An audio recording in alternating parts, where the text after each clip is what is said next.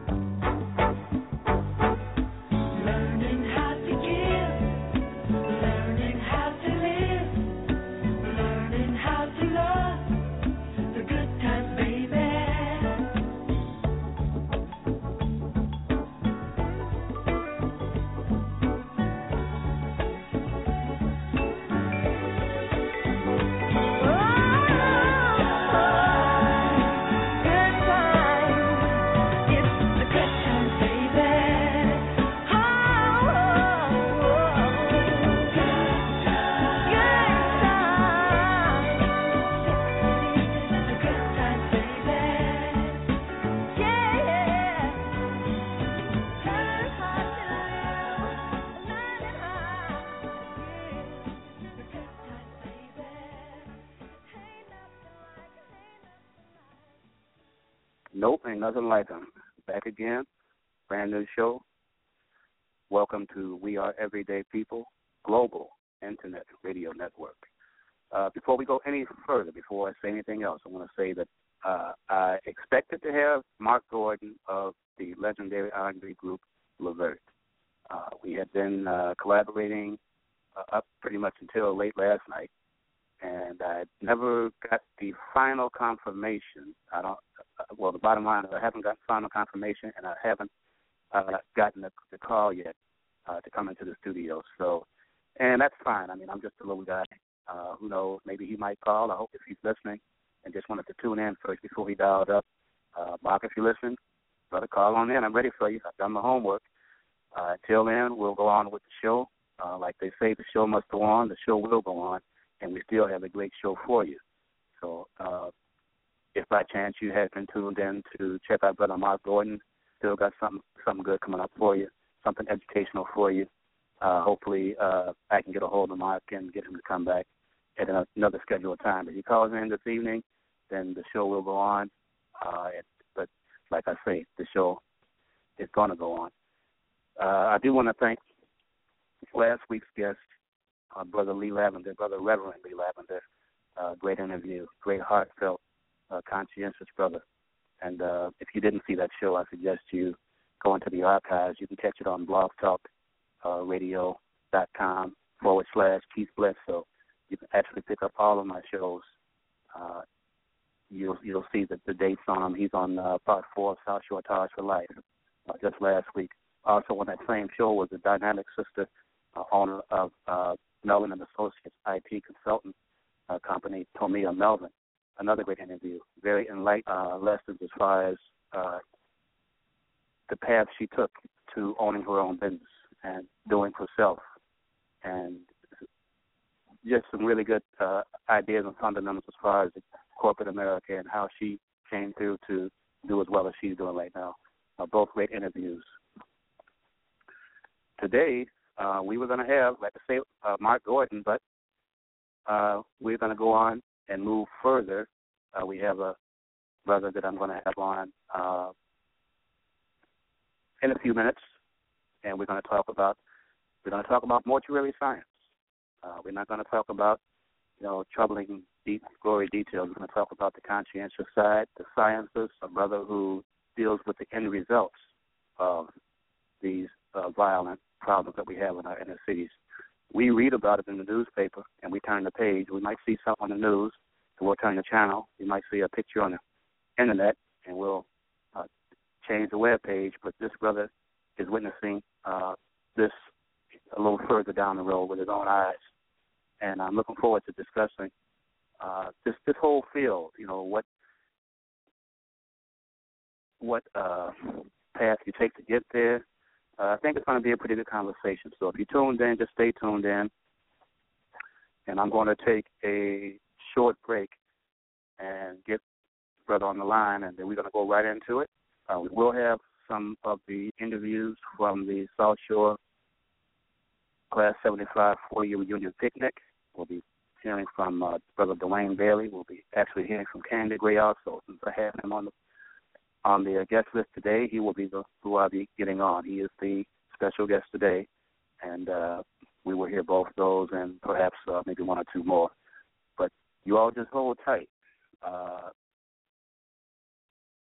You know what? Hold on one second, because tell you what, hold tight. We're going to take a quick break, and I do have a call coming in, and we'll see who it is. But you all just hold tight with me, and I will be right back. I really will. One second.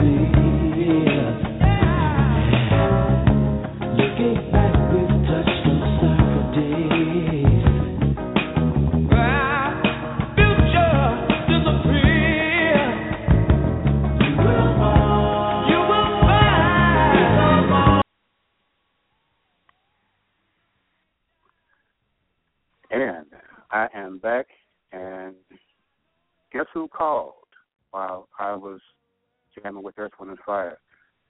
I have on the line a brother who I've always admired and loved this group, old school group. I remember the first time I saw them on stage. When I bring them on, I'm going to actually remember the day. It's kind of bizarre, but I tell you, they rocked that house, and I've been in love with this group of brothers ever since then. Music, the way we don't get it right now, unfortunately, like we used to. But without further waiting, I'm going to bring on this brother here, who is a singer-songwriter, a producer, and co-founder of the legendary, soon to deservedly, hopefully, be Hall of Fame R&B group LeVert. Let me get him on here. Boy, sorry. This was saying, Brother Marc, are you there? Yes, sir. Hey, how you doing, man?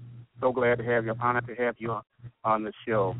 I saw that you didn't hear some of what I was saying. I just happened to look over and saw that you were in the guest room there. But I have you on here now, and I really, really appreciate. I'm humbled by you taking the time to come on the show. Oh, no problem. Thanks for the invitation. Let me ask you something. I was just saying, I remember the first time that I saw LeVert. First of all, I remember your first album, I'm Still, which was, to me, it sounded so much like the OJs. And then I looked at the cover and saw LeVert, and I knew of Eddie LeVert, and I said, oh, man, this is beautiful. They can take this, another generation. And I remember seeing you the first time. You were in Chicago. You were at, I believe it was Maywood Racetrack, and it was a big, supposed to be a big show. But as it turns out, whoever had the show didn't market it properly. And Eddie LeVert eventually came out and said they wouldn't be able to come on because the man with the money wasn't nowhere to be found, type of thing. Do you remember anything like that? Man, that you don't remember that? If it was a while ago. No, not right off. Yeah, it was. Yeah, that's years. Yeah, it was a while ago, but he did gather enough money. Evidently, because Phyllis Hyman was supposed to be on there. The Rand Allen group did come on. I believe Ashman and Simpson was supposed to be there. But you guys came on, man. This is when Casanova was, I believe, right there at the top. And, man, you all rocked and rocked and rocked.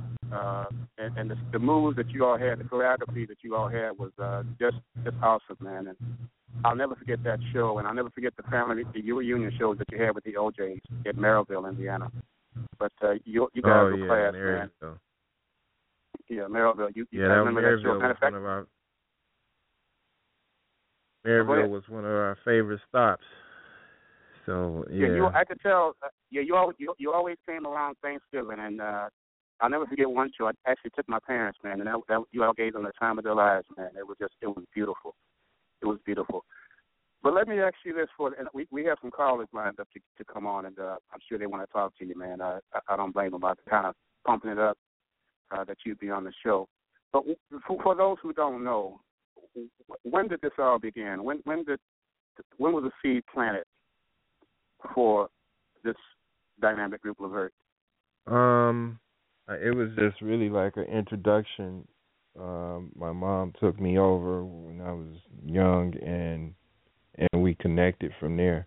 And they had a piano in the foyer at the Gerald's and Sean's house, and I played it, and so it was just like it was a match after that, because we had similar interests. I didn't really know much about I knew OJ's music to a degree, but I didn't know all the music, and I didn't really know who was who.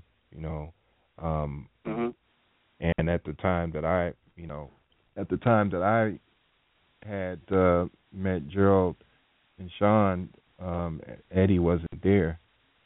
But it happened later on, because I ended up being over there all the time, and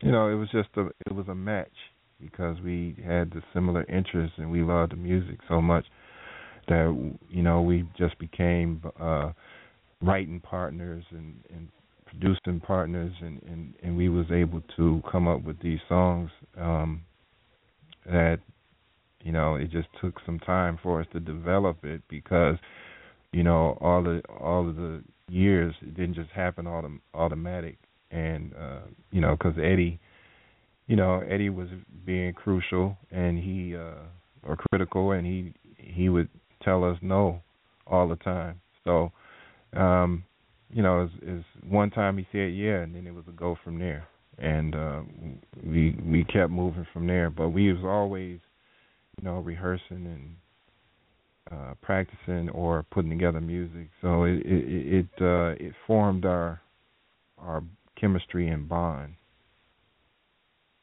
And you could feel it with and you guys. Go ahead, Brother Mark. Go ahead, man.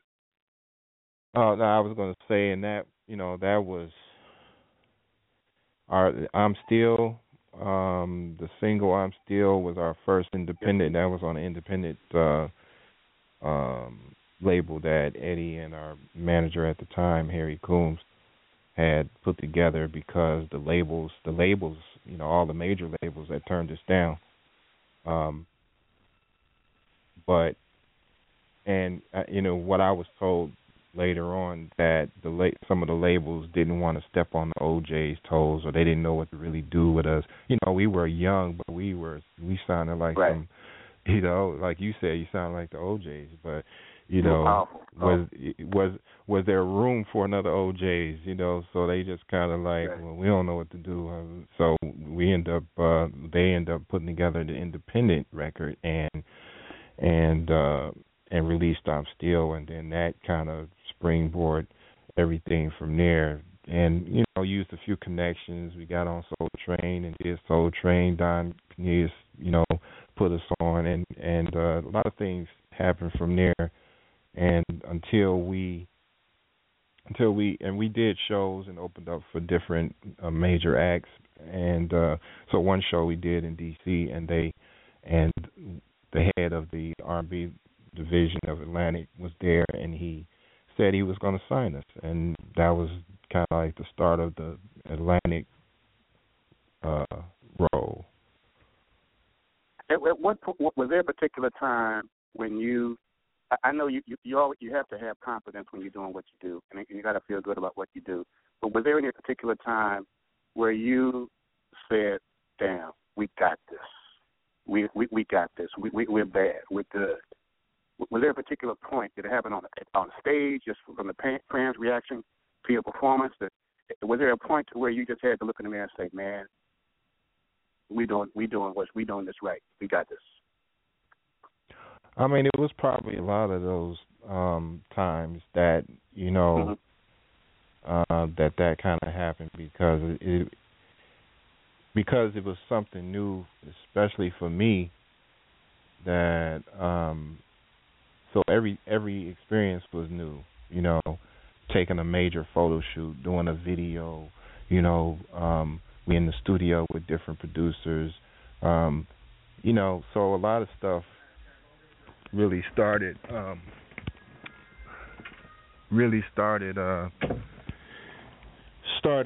you know, had me looking like, man, you know, like, is this really happening? You know what I mean? It's something that we worked on, but I didn't know the magnitude of it at the time while we were working on it. It was just like, you know, I didn't know what to make out of.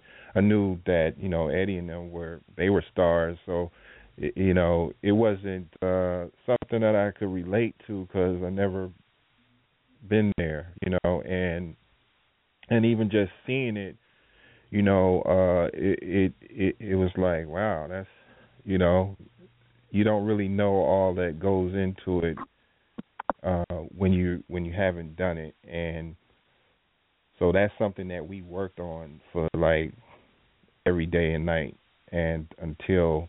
And it was actually a show that got us signed. So, like I said, that show that we did in D.C. and it was for a local DJ, and it was all kind of industry people there, and he said he was going to sign us, and that next week we had a contract, and and that's how it happened. Wow. So, did you ever look at the OJs as international stars, or were they just kind of regular people to you? Did you ever look up to them like that, or were you just right around them so long, but just like regular everyday people? I mean, it was just regular every day. I mean, it was, you know, like I said, initially I heard OJ's music but couldn't relate to, you know, initially when we met, me and Gerald met, you know, I couldn't relate to exactly who the OJs was. You know what I mean? I knew some of the music, but I've never seen them up close and personal like that until we did meet. And when that happened, you know, it was still just like, oh, you know, it didn't really, you know, maybe because I was just young at the time, but it didn't seem like, oh, he's a star. You know what I mean? Even though they lived they lived in a big house and had all the amenities and everything. So that was kind of the evidence that, okay, he must be doing something. But I didn't really equate all of that to it being, you know, like oh, he's a, you know, huge star or something like that. It was just regular, you know, and we did regular things, and you know, so that's how it was. I tell you, ever since I started cooperating with you and planning this show, I've been going back and watching videos. I happened to come across one on Arsenio where you guys were on with Heavy D singing "I'm Cool," man.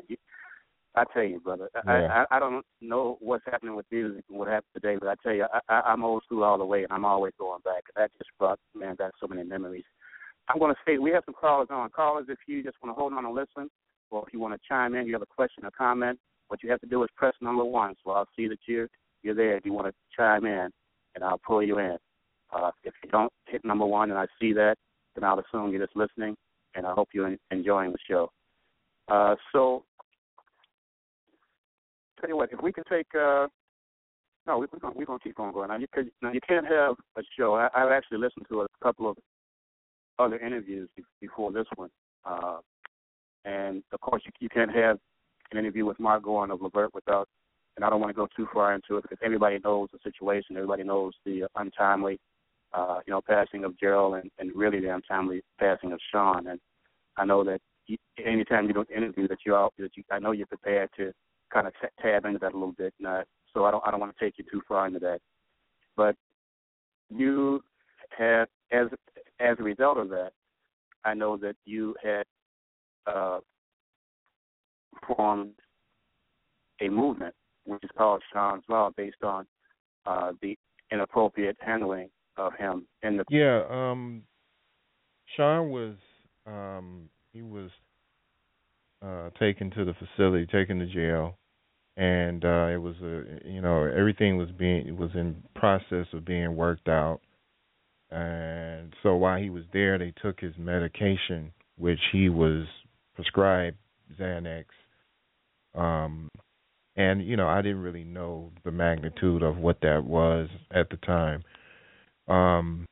But he told me about it, and he told me that it makes him sleep good and how it makes him feel after he don't take it, and so I knew that he would kind of go through some things if he didn't take it. But anyway, while he was there, they took the medication and they didn't administer anything else, either a substitute or anything to, it's one of those drugs that you just can't stop taking cold turkey. And that's what happened.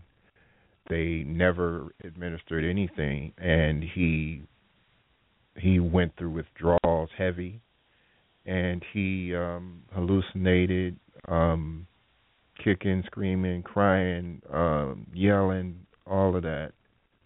And they restrained him. Parts of it is on YouTube.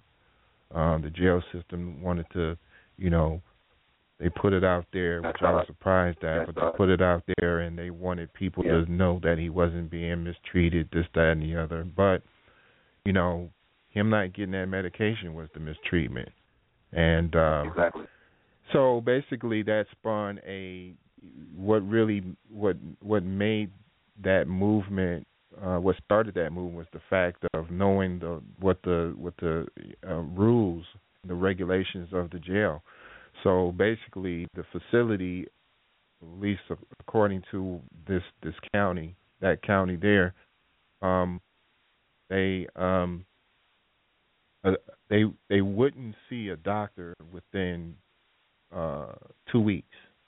So there was a 2-week window before a doctor would even see an inmate, a person that just come in. So it's kind of like, it's backwards to me, and that's what spawned Sean's Law, is because of that. It's like, well, if you're taking control of people's lives, then why are you waiting for 2 weeks to see what's wrong with them?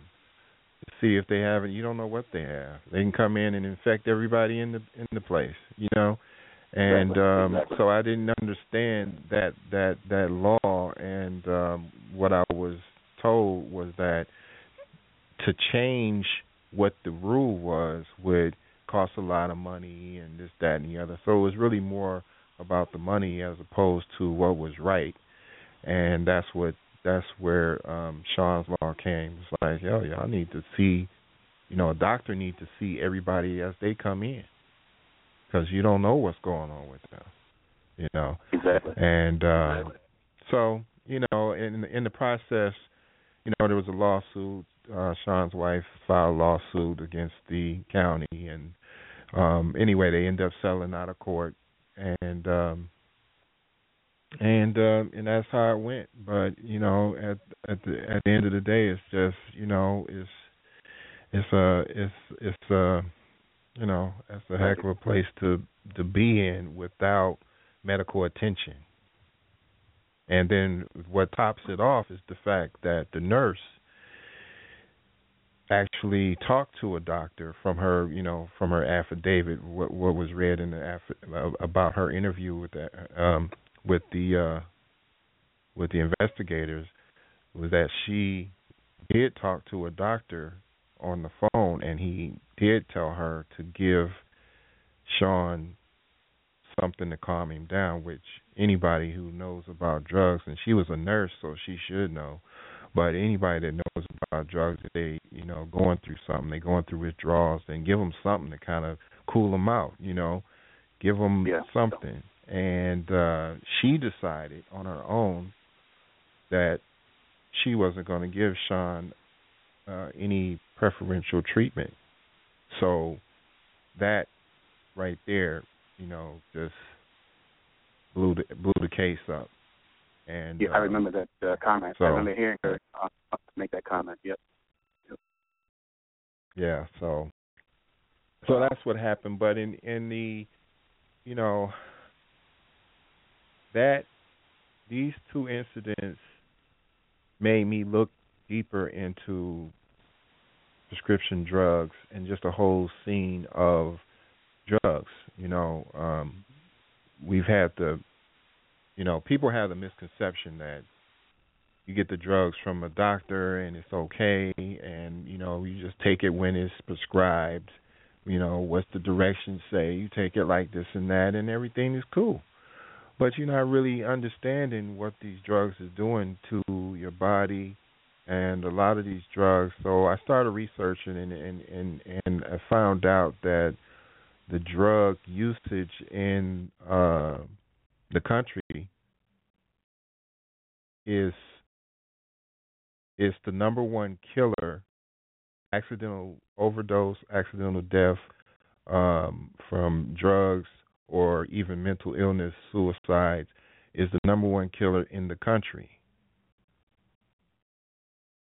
So that made me think about that, and I kicked off a foundation called Soul Foundation, spelled SOEL Foundation, and it's an acronym for Saving Our Entertainers' Lives.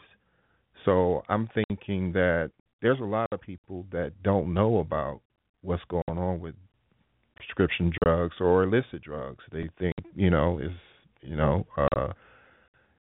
lot of times people are chasing or running away from problems or issues, stress, and this is their remedy. And so the foundation is there to bring awareness. I've been doing forums with different other organizations, and trying to take it to a national level, just to go to different communities and get this information. In order to reach the Magic Jack customer from the phone you are using, they must have previously placed a call to you on this phone. Hello? Please have the Magic Jack customer call you on the number you are currently calling from, and you will then be able to place calls to them from your phone. Thank you for using Magic Jack. In order to reach the Magic Jack customer from the phone you are using, they must have previously placed a call to you on this phone. Please have the Magic Jack customer call you on the number.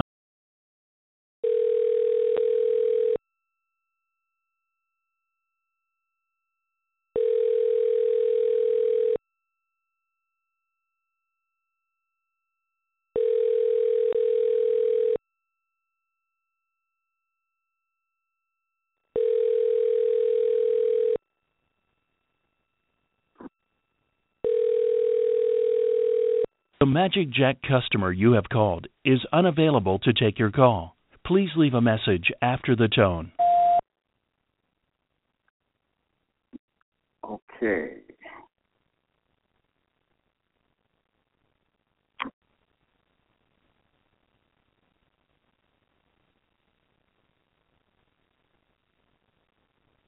Unmuted. Brother Mark. Brother Mark. Hey. I don't know what the heck happened. I know I had this problem a couple of months ago, and this is getting kind of ridiculous with this station here. Yeah, I don't know what happened there. I don't even know where Yeah. I was at, but yeah. So that's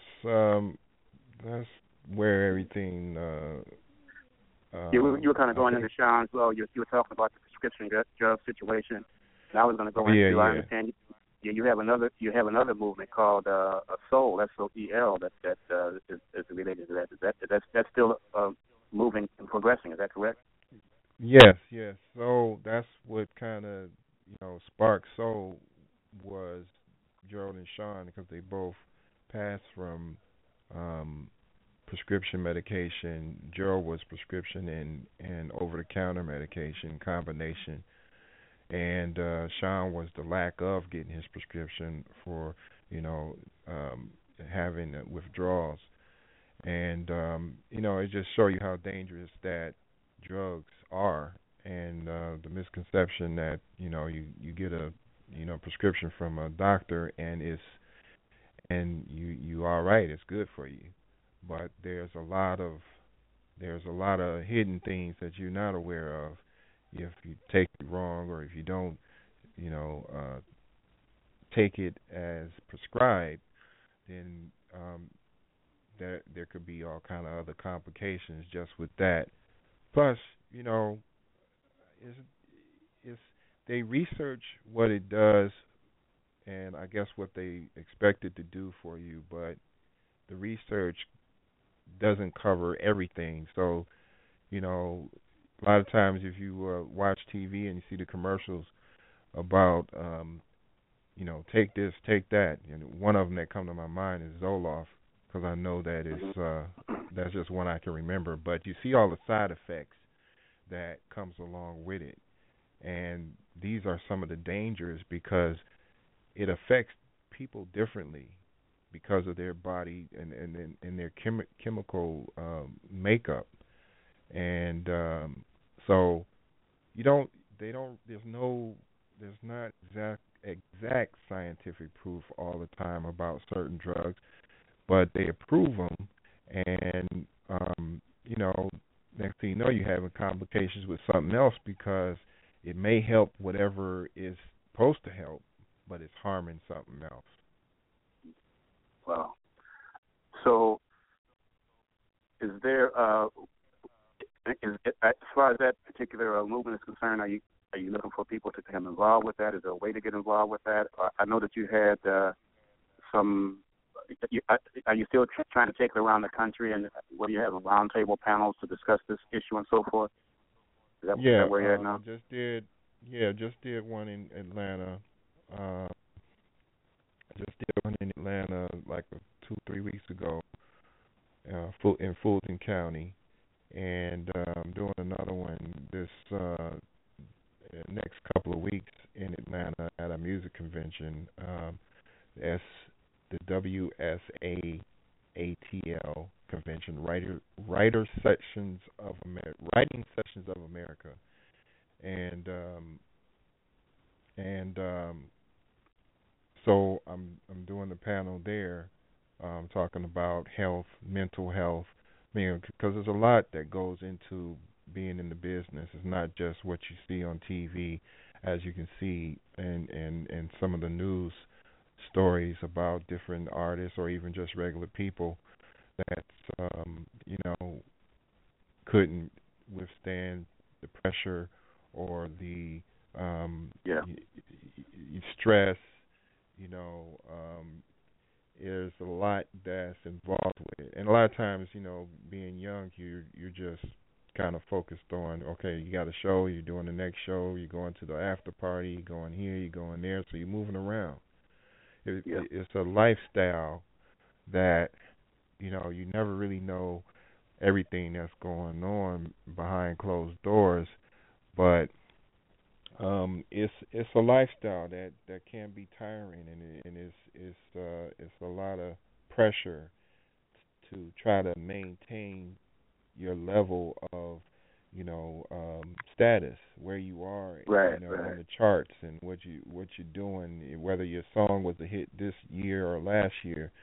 Are you going to be able to come back just as strong next time. So these are things that's always going on, and if you don't, then that could be, a whole nother effect on you. And different people take it different, And that is interesting. I mean, we've seen some of our biggest, entertainers fall because of these very issues. And, to the public, it's like, well, why, this person had everything, why would they want to do this? Or why would they want to, take drugs? Or why would they want to kill themselves, And it's it's bigger than, what you think. And it's just no easy way to, address all the things that's going on. But it's good to have, the main things that I try to stress in the forums is having a good foundation and people that you can count on that's going to be there to be your soundboard, and kind of keep you grounded, because it's easy to, fly off and be somewhere and and you, on a whole nother page, but Speaking of that, Brother Mark, let me ask you this. Speaking of that, what is it like? Because I always say, man, these guys, they sharp, they move, and they're good-looking guys. They got the steps together. They sound really good, and the women are just throwing themselves at you, man. And I'm saying, man, I sure like to experience that. But I imagine that could be a little cumbersome and a little overkill too. Is that correct, or is it something you just can't get enough of?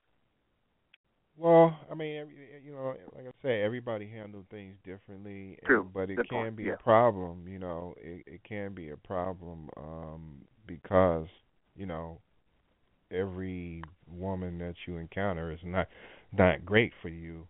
Every one of them is not, just because they the opposite sex or you feeling them doesn't mean that they always good for you.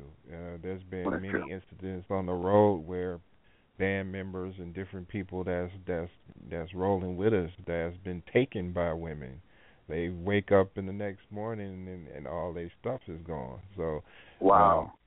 There's a lot of it's a lot of things like that, and a lot of times guys is especially when they new and green to the scene, they're trying to be impressive and they're trying to do certain things, and some things is not good for you, And this is also how the peer pressure of going into the drug scene and that kind of thing, because so and so is doing it, or we just have fun and we kicking it, and so there's a lot of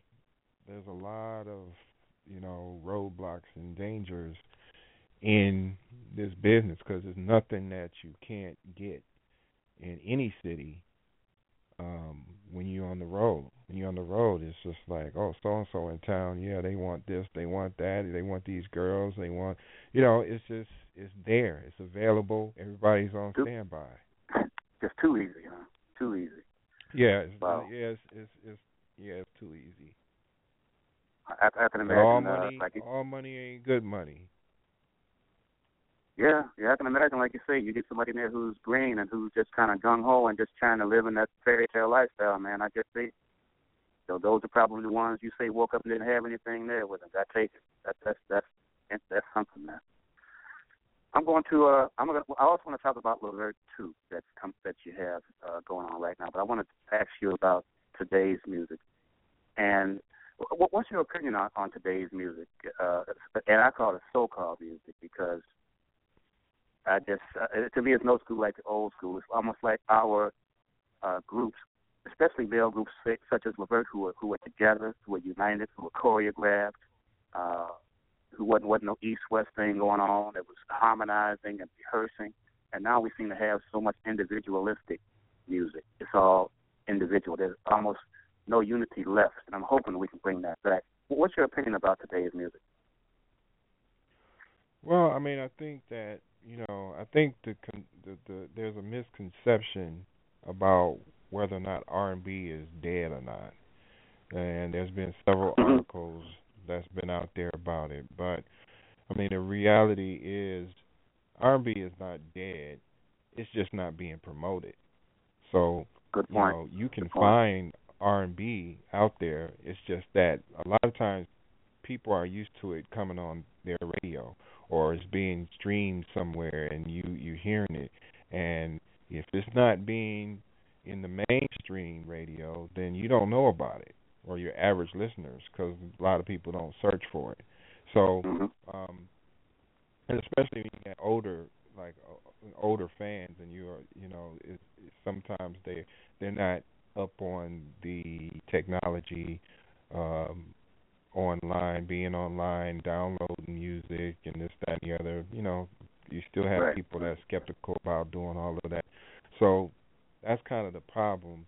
I mean, music is, it's just a different era, and it's not all of my favorite thing either. But I understand it. Being a producer, I understand the sounds and I understand what's going on. But at the same time, I think the industry did themselves a disservice by not keeping it diverse, not keeping keeping that R&B promoted. And but they have their reasoning behind it, I believe. Oh, absolutely. Absolutely. I definitely believe they have it. So that's another show. that's another story. Yeah. But the thing is that for me, I felt like, well, cool. They don't want to take part of this because it's not like the R&B fans all went away. They still there. They just trying to search for where's the music at. Like, wait, y'all, wait a minute. Y'all not giving us what we used to, and y'all think y'all gonna replace it with this? So that's what's going on, and people are not really realizing that there is music that's still out there. It's just not being promoted like it used to be. You got to kind of go get it these days instead of it coming to you like it did before. Yeah, you got to. It's really good to kind of connect with your favorite artists. And hopefully they have websites and or contacts. If it's certain artists that you like, because I know within the last few years or so, Johnny Gill had he had 2 records, and so it's people that still putting out records, and they're just not being heavily pushed. Mm-hmm. I can imagine. And you have a couple of websites. I know you have the MarcGordonShow.com, Marc Gordon and Friends Show. Which is I'm sorry, Marc Gordon and Friends? Yeah, Marc Gordon and Friends Show. That's how it is on the website, but it's Marc Gordon Show. And basically, I started up a webcam show where I would do kind of like a webcam radio show and interview people and play videos and that kind of thing. And my whole the idea was to bring some of the artists that's not getting played, and also some of those that's on the indie side, to try to unite that movement and say, okay, well, we're going to take over this indie arena and stay in that lane. Like, for me, I don't have to be on the main stage, but just put me on the stage and give it the opportunity to be heard. And a lot of people, that used to have deals and they, they're not on a label any longer. Some of them don't know what to do, and they're kind of lost because they're used to the label doing everything, So it's a movement, and I know that there's a few independent labels that's doing some cool things, and that's also another way to connect with some of the new R&B or the new music that's reminiscent of what they want to hear, is to connect with the labels. Do you have this going on now? This video that you were speaking of, is that something you're working on, or something that we can have access to now? Well, LeVert II, I did a record with me and Sean and a new guy, Black Rose, and before Sean passed, and I was doing that independently. He's got well, it's not many features, but one of the main features is a song of the OJ's called "What a Woman." We did a video for it, and you know, it was independent, so we didn't have everything how I wanted it as far as just being able to reach the masses, because people still don't know that it's there, you know.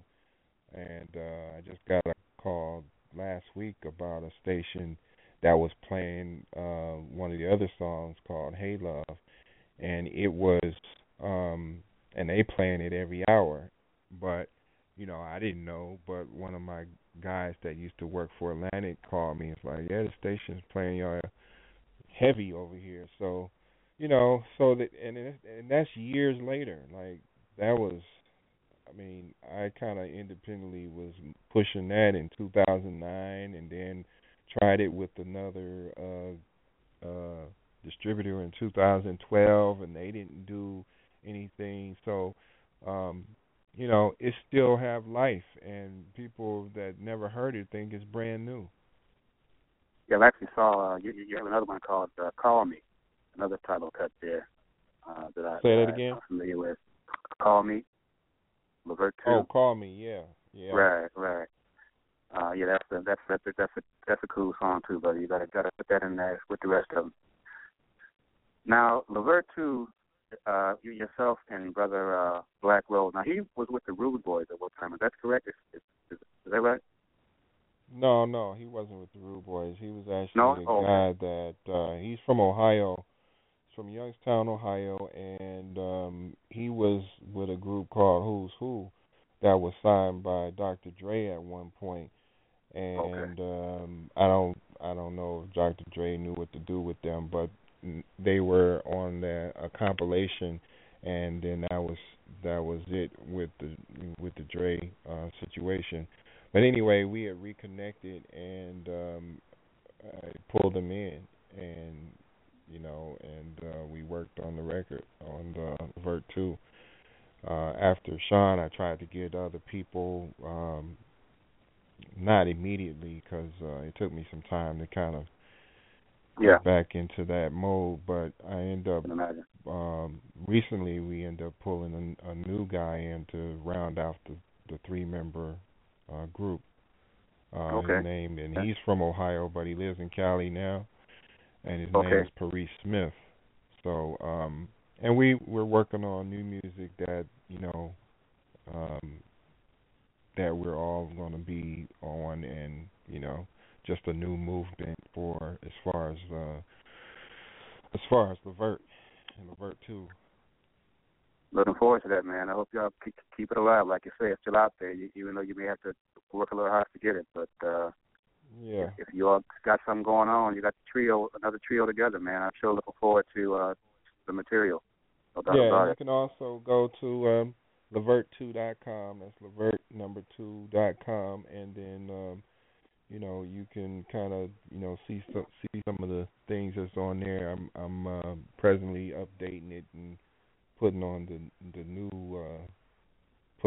guy in, and some of the new updates, but it's there right now to be able to check out and see what's, you know, just kind of scroll through and see what's what.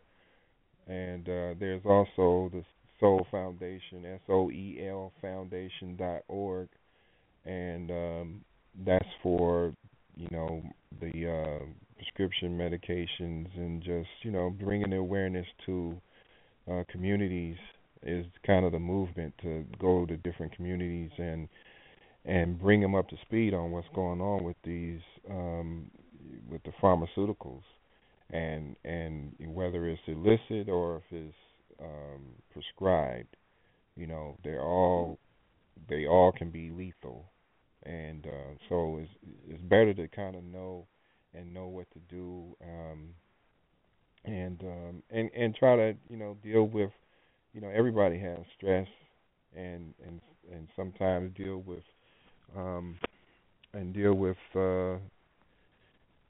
depression, and everybody just can't handle it the same, and they Exactly. use different things as a crutch. Exactly.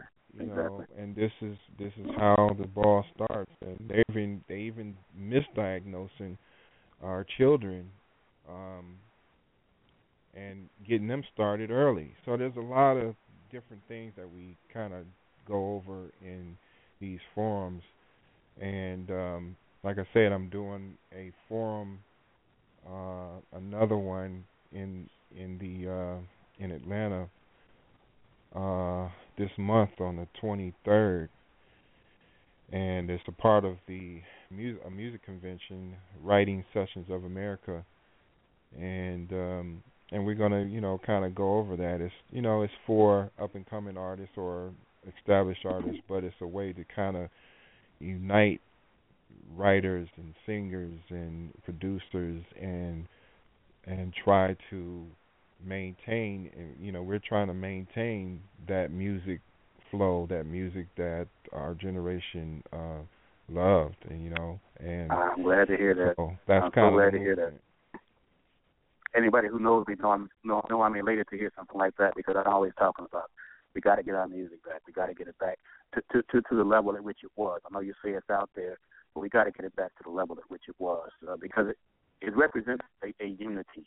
When you have groups out there with choreography, and it's just a presentation and the image that it presents, in my opinion. Now you also have a very interesting Facebook page, Marc Gordon and friends. I recommend everybody listening to go on and like that page, or follow that page, because it has some very interesting articles, and it generates some really good conversation. I'm on it all the time. I respond to it often. Yeah, that's connected to the website, which I'm presently doing some under construction, but I'm not doing the webcam show. I plan to get back on it again, but I just haven't yet. But in between time, I keep the conversation going by posing questions and things that's going on that's right now, that's relatable to your life, and Absolutely. things that sometimes we kind of overlook or not thinking about. Is I'm trying to bring some provoking in our community, Yes. because a lot of times we only see what's right there, and we're not seeing the underlying reasoning or the underlying situations that's going on. We just see what they want you to see, and so Exactly.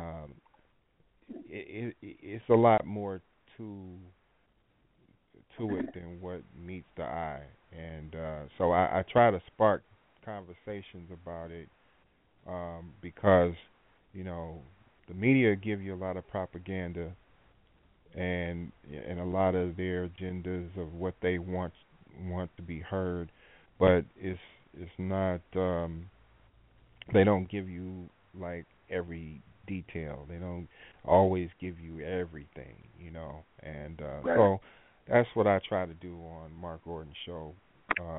Well, Facebook you do a page. great job of. You do a great job of. Believe me, I can really appreciate it, because I run my Facebook page pretty much the same way. I can be a little controversial, but everything I say is from the heart. But it generates, if nothing else, the same as your page. Whether you agree or disagree, what you're doing is making people think. Yeah, Making people think. exactly. And there's not enough of that going on. So yeah. Exactly. Yes, Definitely indeed. need to be. We as people need to be thinking, and a lot of times it's amazing that some of the people and what they answers and they comments is be like, man, we are way off, and Yeah. it's a lot of people. It's disheartening sometimes because we have people that don't that don't know their own history, and really stuck in this society's caught up in this society and blinded by by untruths. I call it And the comfort like, zone. man, y'all gotta read. Y'all better start reading. Yeah. Read. That they're locked into a comfort zone, and to go into deep thought would require them to exit that comfort zone, and they just don't want to do that. But it's not that serious to be able to sit and be able to read and think and be like, okay, why is this that? I've always wanted to, kind of figure out certain things and why not complicated at all. Yeah, why things happen the way they happen. It's not, it's not that serious. But some people, as I'm having conversations, they just don't believe nothing. They don't believe doo-doo stink. Unless it can be right in front of them, and it's crazy for our people to be that way. And like I was having a conversation the other day, which I end up ending it today, I believe, this morning. But it was about the music and TV and all of that, and we get locked into TV. But if they really research and look into it, TV has been used as a main brainwashing mechanism. Absolutely. And people don't even understand Absolutely. it. They think that it's entertainment and it's just entertainment. Absolutely. No. These are the same people that was depicting depicting our people as less than human. When TV came out, they were nothing but butlers and maids and this and that and the other. Exploitation, wouldn't give them, they couldn't sit at the table, So this is how TV portrayed us. It's all mind control. Now, so the thing is now it's still the same, but they doing it in a different way. Like a lot of other things, it's systematic. You know what I'm saying? So they think you think you're doing something, and you're getting a check and you're feeding your family, but at the same time you're showing yourself, and it's not their fault because they got to eat, so they doing what they got to do. My thing is that as far as TV, they gotta make it more balanced, and that's what they're not doing. You'll see shows to where you making us look crazy, and you hear music to, like I was trying to tell somebody, it's like, hey, you don't understand that a lot of this music was cut off on purpose. Remember hip hop and it was a conscious hip hop and conscious. It's all about design and conscious. It's all. Absolutely. You have to relate that to what's going on in the world. And there was a certain time when things was happening, when riots happened, when Rodney King got beat down by the cops, and there was an uprising, and so consciousness was in. And what did music do? They changed the whole tune of it and switched it to what? Gangster rap. Self-genocide. That's what it's. I've been saying that, Brother Mark. It's interesting to hear you say that, with you being on the inside of the music world, because I've been saying that for years, that this has all been systematically designed to do exactly what it's doing. They take away the music, take away the unity, put together the individualism, and,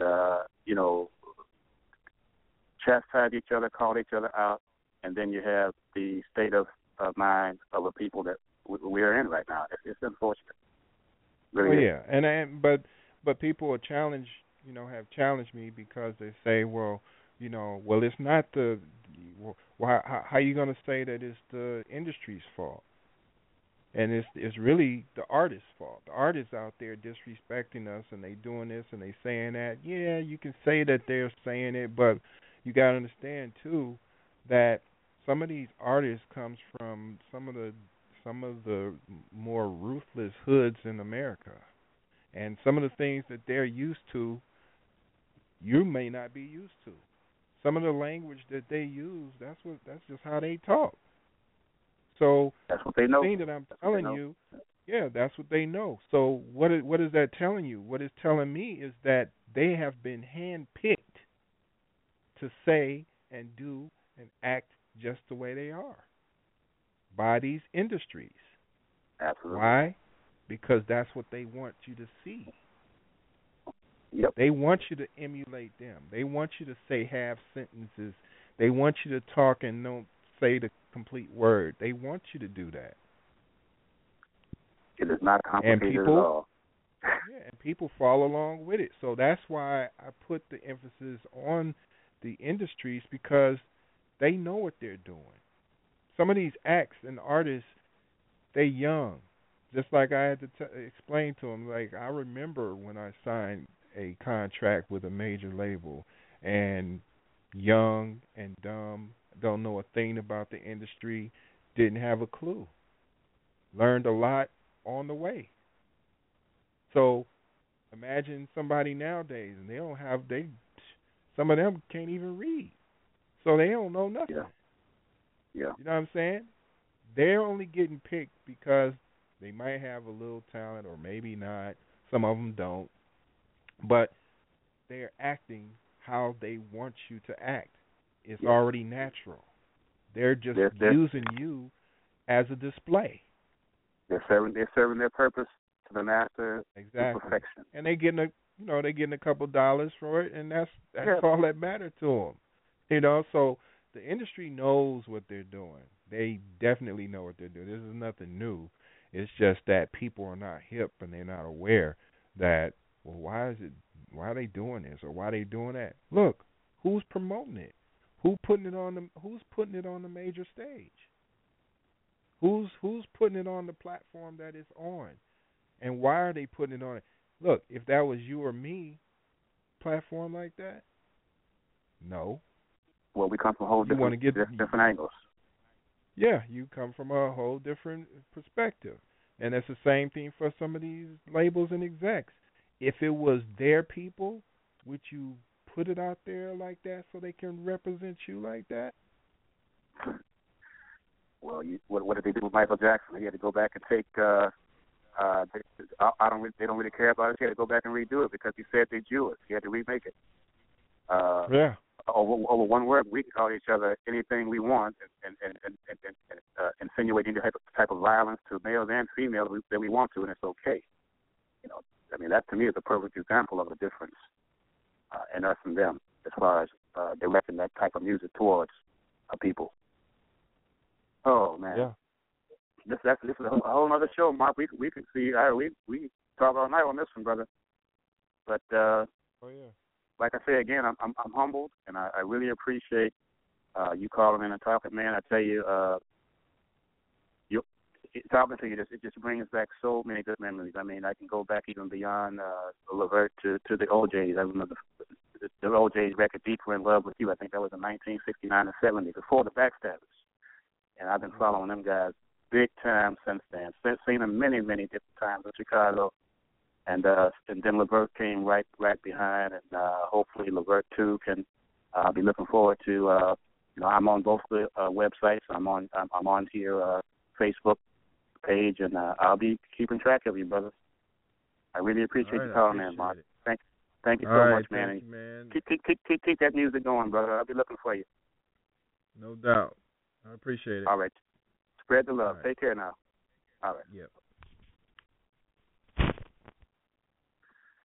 Wow.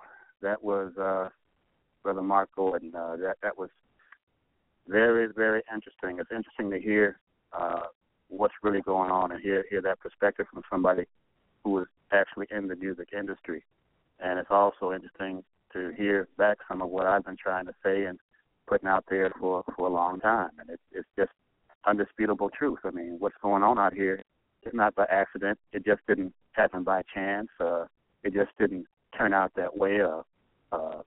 It is what it is. Yeah, it is what it is. It is a master plan designed to do to our youth and people exactly what it's doing. The problem is we fall for it, and we flock to it like flies on crack. We seem to love it.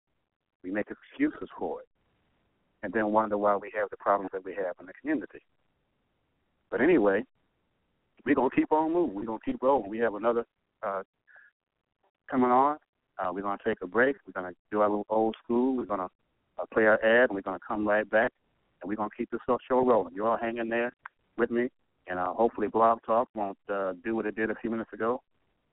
But we're going to take a break, and we'll be right back. All right.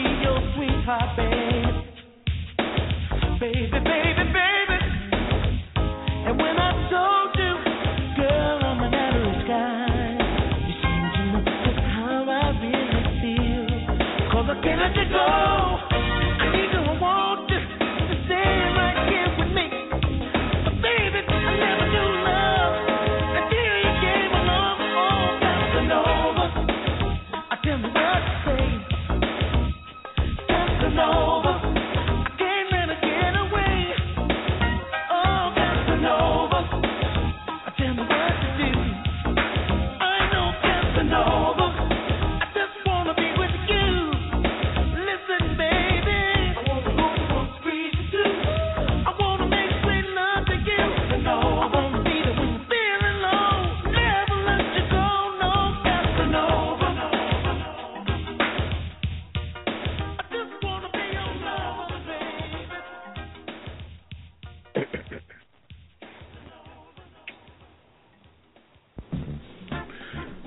Hey, Chicago, for your next family reunion, call Jimmy Williams of Abstract T-Shirts at 773-690-5366. That's 773-690-5366. Your family reunion expert since 1990, with photo T-shirts and custom printing available.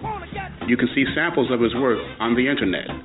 Search for JimmyWilliamsOnline.com. That's JimmyWilliamsOnline.com. One word.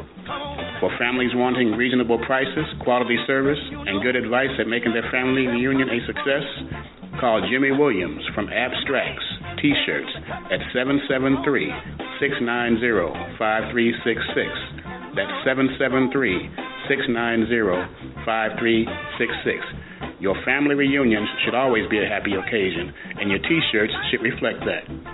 Call Jimmy Williams at 773-690-5366. Your T-shirt man.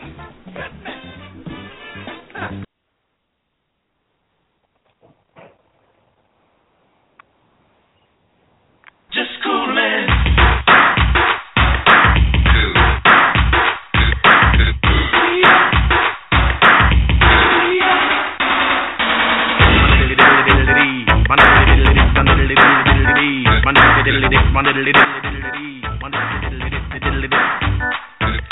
Easy does it.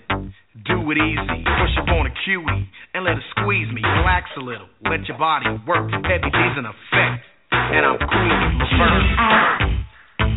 With the margarita, killing time. Me and my sweetheart talking about good times forget the bad.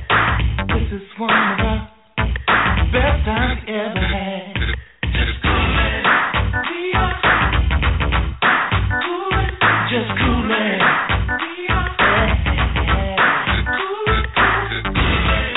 we are coolin', just coolin', we are.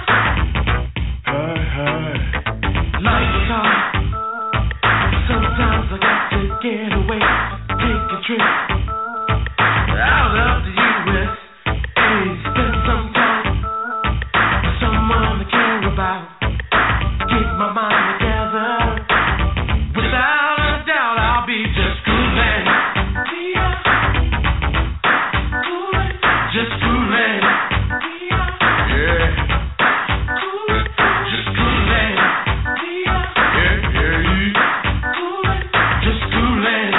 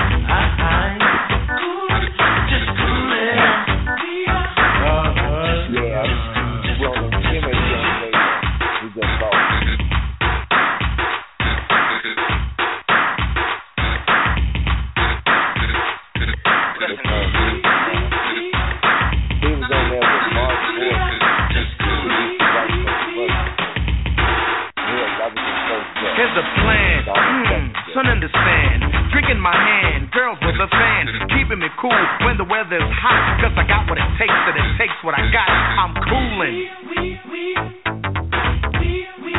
LeVert is coolin'. The overweight lover, Heavy D, is coolin'. I'm kicking back. I'm having fun. He's having fun.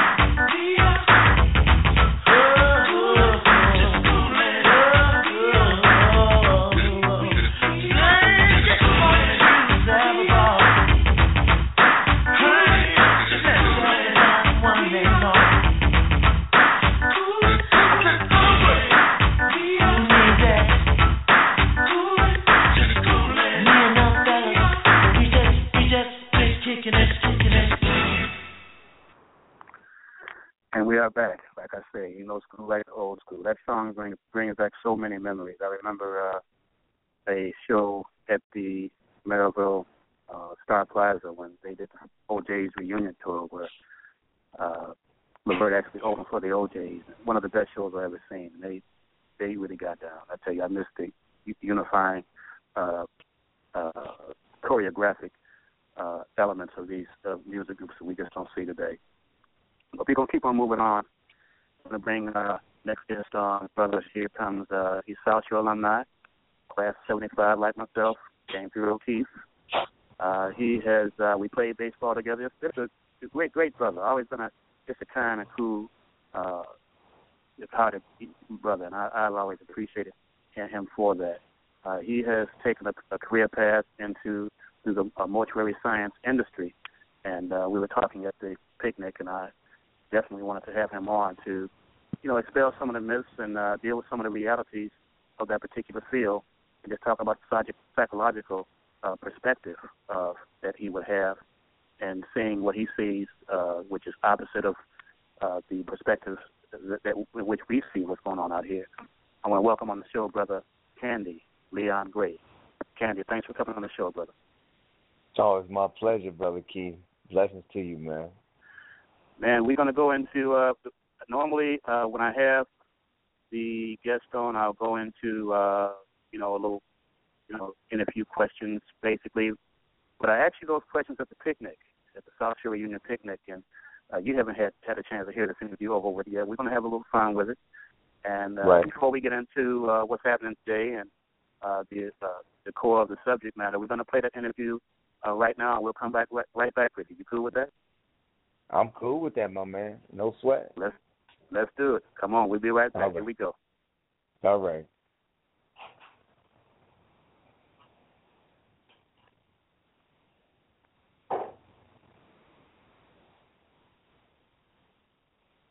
Okay, Blog Talk, don't do me like this. Don't do me like this. Okay. We're waiting for it to decide if it's gonna play the cut. I know it's probably. We're gonna talk to Brother Leon Candy Gray. Candy Leon Gray. Candy Leon Gray. We're gonna put it that way. Okay, we'll work that way. Yeah, Candy Leon Gray. Come out of O'Keefe, make your way to South Shore High School. We played ball together a couple of years.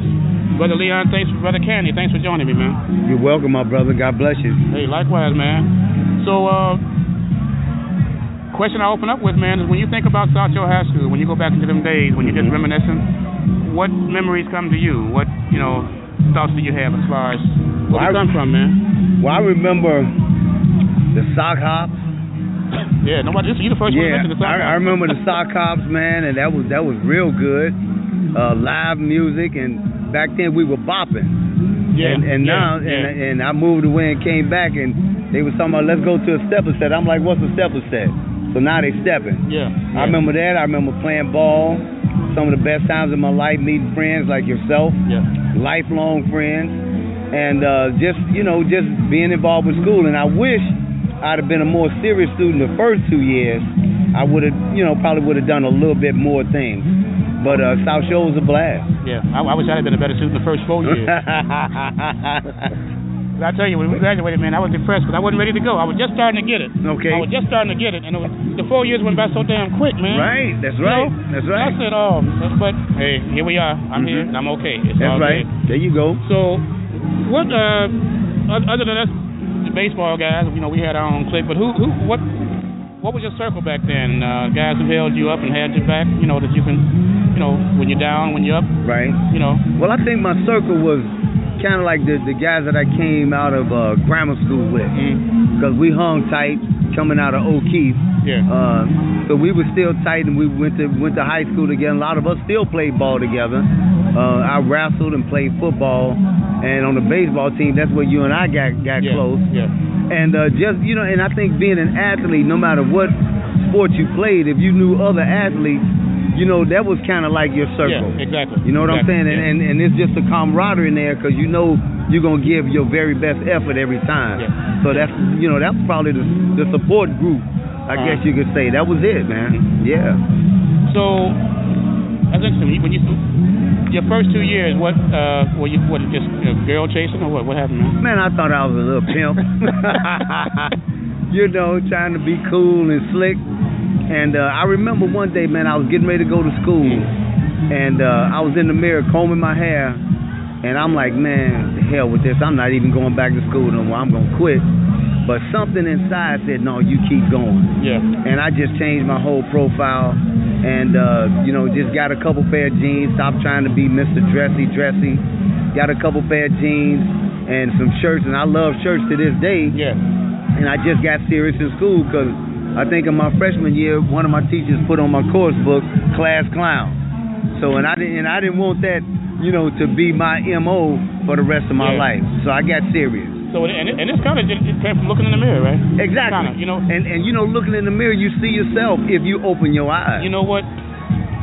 I've been trying to say that because too many people don't. Mm-hmm. Now I don't want to get all into religion and everything, but I say, look, if you want to see your God, that's all you got to do is look in the mirror. Amen.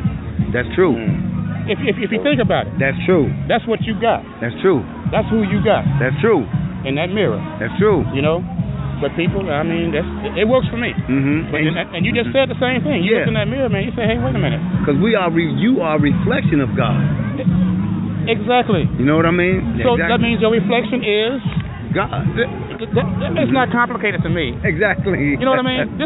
We can make it complicated. Well, we do make it complicated. Right, but it's real simple. It's not complicated. Mm-hmm. But we ain't trying to go there right now, but we have to. I mean, the truth is something else. But truth is the light, brother. As far as teachers and educators back in the day, who influenced you? Who did you kind of say, damn, you know, they are all right, and I'm really getting this where they're coming from, you know? Well, I think coming out of grammar school, Miss Dean, she was my 6th grade teacher, and then when I got to then 8th grade, Miss Bethel. Then when I got to high school, Miss Dean was there again. She was the music teacher. I knew that name something. Yeah. Maudale Dean. Yeah, I said Miss Dean, damn, Yeah, she tightened me up, man. In 6th grade, I was acting a fool, and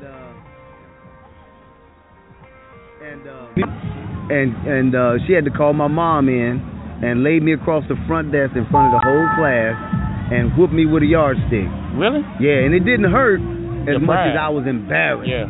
And so she was a very great influence. And we had another teacher, Afro history teacher in high school. I can't remember her name. She was an older lady. Miss Tolbert? I can't remember. Could have been. She was an older lady, older black sister. And she didn't even really have to open the book because she knew the history. Mm-hmm. And had I been wise and attentive, I would have gotten more of what she was teaching.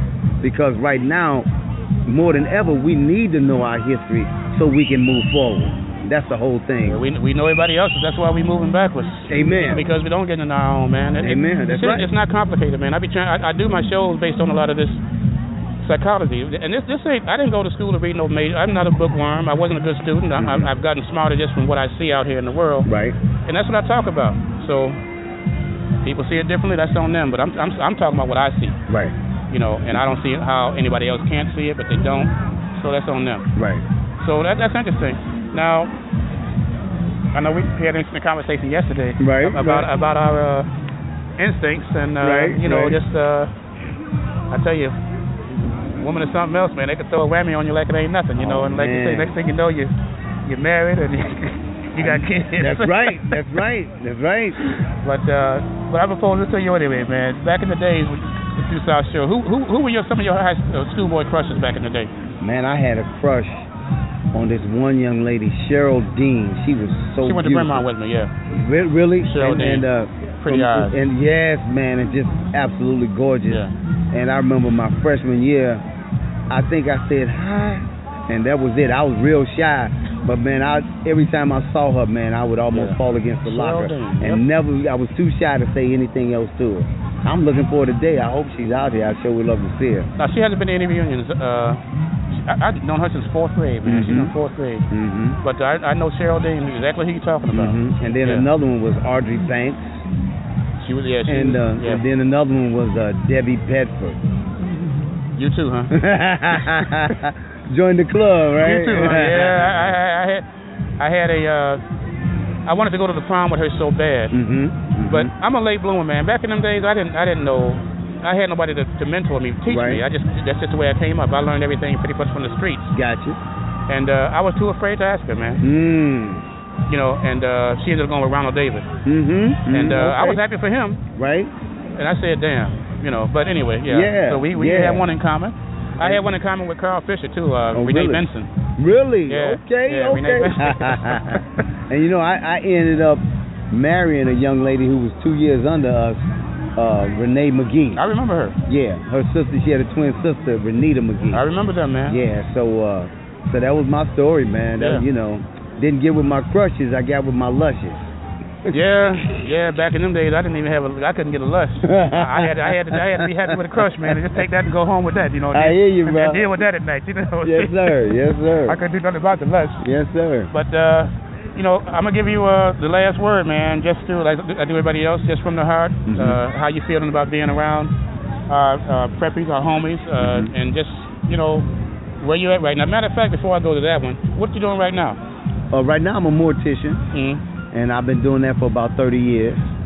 And I've got some background in security with Cook County Sheriff's Department. Yeah. So I do security out there in Vegas. And but embalming is my passion. Yeah. That's you know, I can do anything and everything in a funeral home. And you know what? I was thinking about that, and I'd love to do a show with you and talk about mortuary science. Okay. Because I don't think people really. A lot of people are afraid of it. You know what I mean? But a lot of people, I think, would get an interest in it. And see, what I'm trying to do by going there with you and with other people about what they're doing now is maybe their kid will be in the background and hear something and say, damn, you know, maybe that's something somebody want to get into. Right. You never know. Right. Maybe somebody, who knows? You just never know. But I don't think people really understand it like you would. What goes into the sciences of the mortuary, you know, of that business. Right. And I think that'd be a pretty good show, man. And I give them a disclaimer before we get into it. They're gonna get all scared. Well, you know, it'll be scientific. Yeah, you know what I'm saying? It'll be scientific. I mean, you know, not explicitly graphic. Exactly. Like It don't have to be like Michael Baden, you know. Right. You know. Right. No. Yeah. No. What on HBO? No, we're gonna keep it on top of the table. Yeah. Keep it. I think that'd be a great show. And we'll talk about. You were talking about, you know, your songwriting and some of the songs your brother wrote that I had no idea.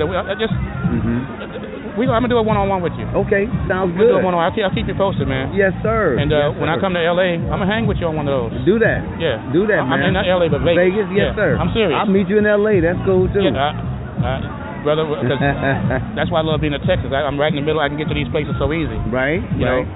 But just express yourself, man. Say what you feel about you know, about this family here, man. Man, I think it's a great reunion, and it's good to see everybody. And I'm just glad that we, you know, still above ground, still positive, you know, whatever the things we've been through in life, and hopefully, you know, it's all been good, you know, and sometimes even the bad is good because you learn from it. If you work it right, yeah. Exactly. Yeah. And you know, I'm learning it's all about a positive mental attitude. Yeah. You know, and you got to have that to keep moving forward in life because, you know, like you say, you're going to have some pitfalls and some things I could have done and could have done better, could have done different to have a different outcome. But, you know, I think if I had it to do all over again, I'd do the same thing, you know. So, but, you know, and then we get to this point now where we're looking at our youth, man, and that's really what's troubling and bothering me because it seems like they have no sense of self, no sense of history, and, you know, just no sense of the future. They have a sense of them video games and rap music. And you know what I tell my son, I tell him I have high expectations of him, and I want him to exceed himself so he can admire himself. Exactly. Not be like anybody else, but be somebody that he can admire. Exactly. So that's my whole thing, man. Yeah. That's my whole thing right there. Brother Candy, Leon Gray, man, thanks for coming on, brother. I appreciate it. Blessings to you, my brother. Man, we're gonna show this on next week. I'll keep you all posted. You don't know what's coming on. I'll play some of the conversations I've had. This is going to take more than one show to get all the interviews in. Oh, yes, sir. But until they're done, we're going to run this show. People want to call in, we'll get them in. It's going to be nice, man. Oh, yes, sir. You know, thanks a lot, brother. Yes, I appreciate it. All right, I'm going to sing you a song I wrote, too. It's been mastered and everything. So. And that was then Mrs. Now. Yes, sir. Yes, sir. South Shore Picnic with Brother Candy Gray. What do you think about that, man? Kind of interesting to have been a while back and forgotten about it to hear it again. Huh? Yeah, man. Yeah, it was all good. It was all good. Yeah, and but I enjoyed it. I enjoyed that atmosphere, and this is a very nice outlet too. So I'm enjoying, this time with you too, my brother. Absolutely. I just wanted to get that interview in because that way, instead of asking you the same question, we just replay that and we can get right into what we're going to talk about. And right. I guess to start it off, I guess what I want to know is when, as far as getting into the field of mortuary science, when did this even get into your mind? When did the idea even come to you that this would be something that you'd be interested in? Keith, it's amazing that my mom, born and raised in West Helena, Arkansas, she knew John Stroger. John Stroger was a Cook County board president of Chicago. They went to school together. But my mom, moved up to Chicago, and she had a lot of friends, and we used to always go to a lot of funerals. But she used to always tell me about her brother, whom I never met. He was murdered in Belleville, Illinois, I think it is, something like that. But he was a mortician, and she said he was very good. He would go around to different funeral homes and handle the business. But I tell you, man, when I was playing football at South Shore, we had a brother, man, and I hope it's okay if I mention this, a brother that played football with us, Grizz. That's all I know him about. Yeah, well, a couple other brothers, I think he was from, I can't remember what school he was from, what grammar school, but he was a wonderful brother, wonderful young man, awesome football player, and I think he had stomach flu or something like that and passed away. And going to that service, it was a huge service, and going to that service, man, I mean, because we were like 15, something like that. We were freshmen, sophomore, something like that. Freshman year. And that kind of triggered into me, this is what I want to do. And it's amazing, though, brother, that some of the things that I've gotten, that was a great, it's sad to say, but that was an inspiration to me to get into that field. And then as life moved on, I went into the Navy and traveled a little bit, and then came back home, and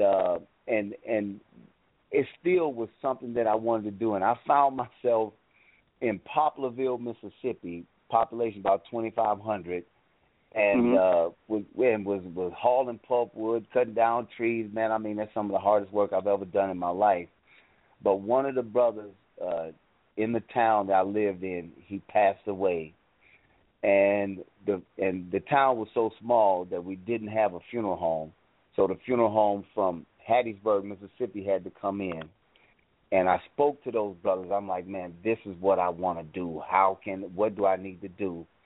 And they talked to me, and they sent me a letter of recommendation to the to the School of Mortuary Science in Houston, Texas, and that just got the ball rolling for me. And at that time, I was about 28 when I went to mortuary school. So that started my career in the field of mortuary science right there. Yeah, that is very interesting. That is very interesting. Yeah. So now when you enter that career path, I mean, what courses? What are the primary courses that you take to prepare for that field? I mean, is it a 2-year program, a 4-year program? Well, I went to a 1-year program. It was a Commonwealth College of Mortuary Science in Houston, Texas. But it was so compact. It was 2 years worth of work compressed into 1 year, and we had to hustle. We had to study, and man, I prayed because at the time I had a small family, had a young family, and they were in Poplarville, Mississippi, and I would have to travel. I would have to drive 8 hours and to go to school, and sometimes I would only be able to come back once a month to see the family. And we studied anatomy and physiology. We had to trace a drop of blood from the heart all the way through the system, and we studied some English, a little bit of math, a little bit of chemistry, and then we studied funeral customs of many different religions and cultures. So that was mainly the thing. But all of that was to get you to pass the test. But the real learning came during the apprenticeship, and that's when we studied. We worked with an embalmer. work with the funeral director, and that's when we really learned how this business works. And it was an awesome experience, man, I tell you, dude. And at first I didn't make any money at all, man. And one guy told me, I asked him for a job as an apprentice. He told me I should pay him $10 a body just for the experience to learn. Oh, you pay him. But it's all about the passion. It's all about the passion, man. And I found out, from that service with the brother from high school that was my passion. I learned that when I was 14, but I just read this 28. And so that's just kind of how it went. And the school was very intense, brother, because we started out with 72 people, but we only graduated 28. And I was just thankful that I was one of the 28. Now, among the courses that you take, is there also a psychology or sensitivity type of course to whereas you can not get too caught up into the situation? I imagine that's why you ended up with a smaller class, because some people realized they just wasn't quite mentally ready for this. Is there anything to prepare you mentally for this? We did study some psychology, but keep in mind it's a trade school, really to get you into embalming and to get you out into the field.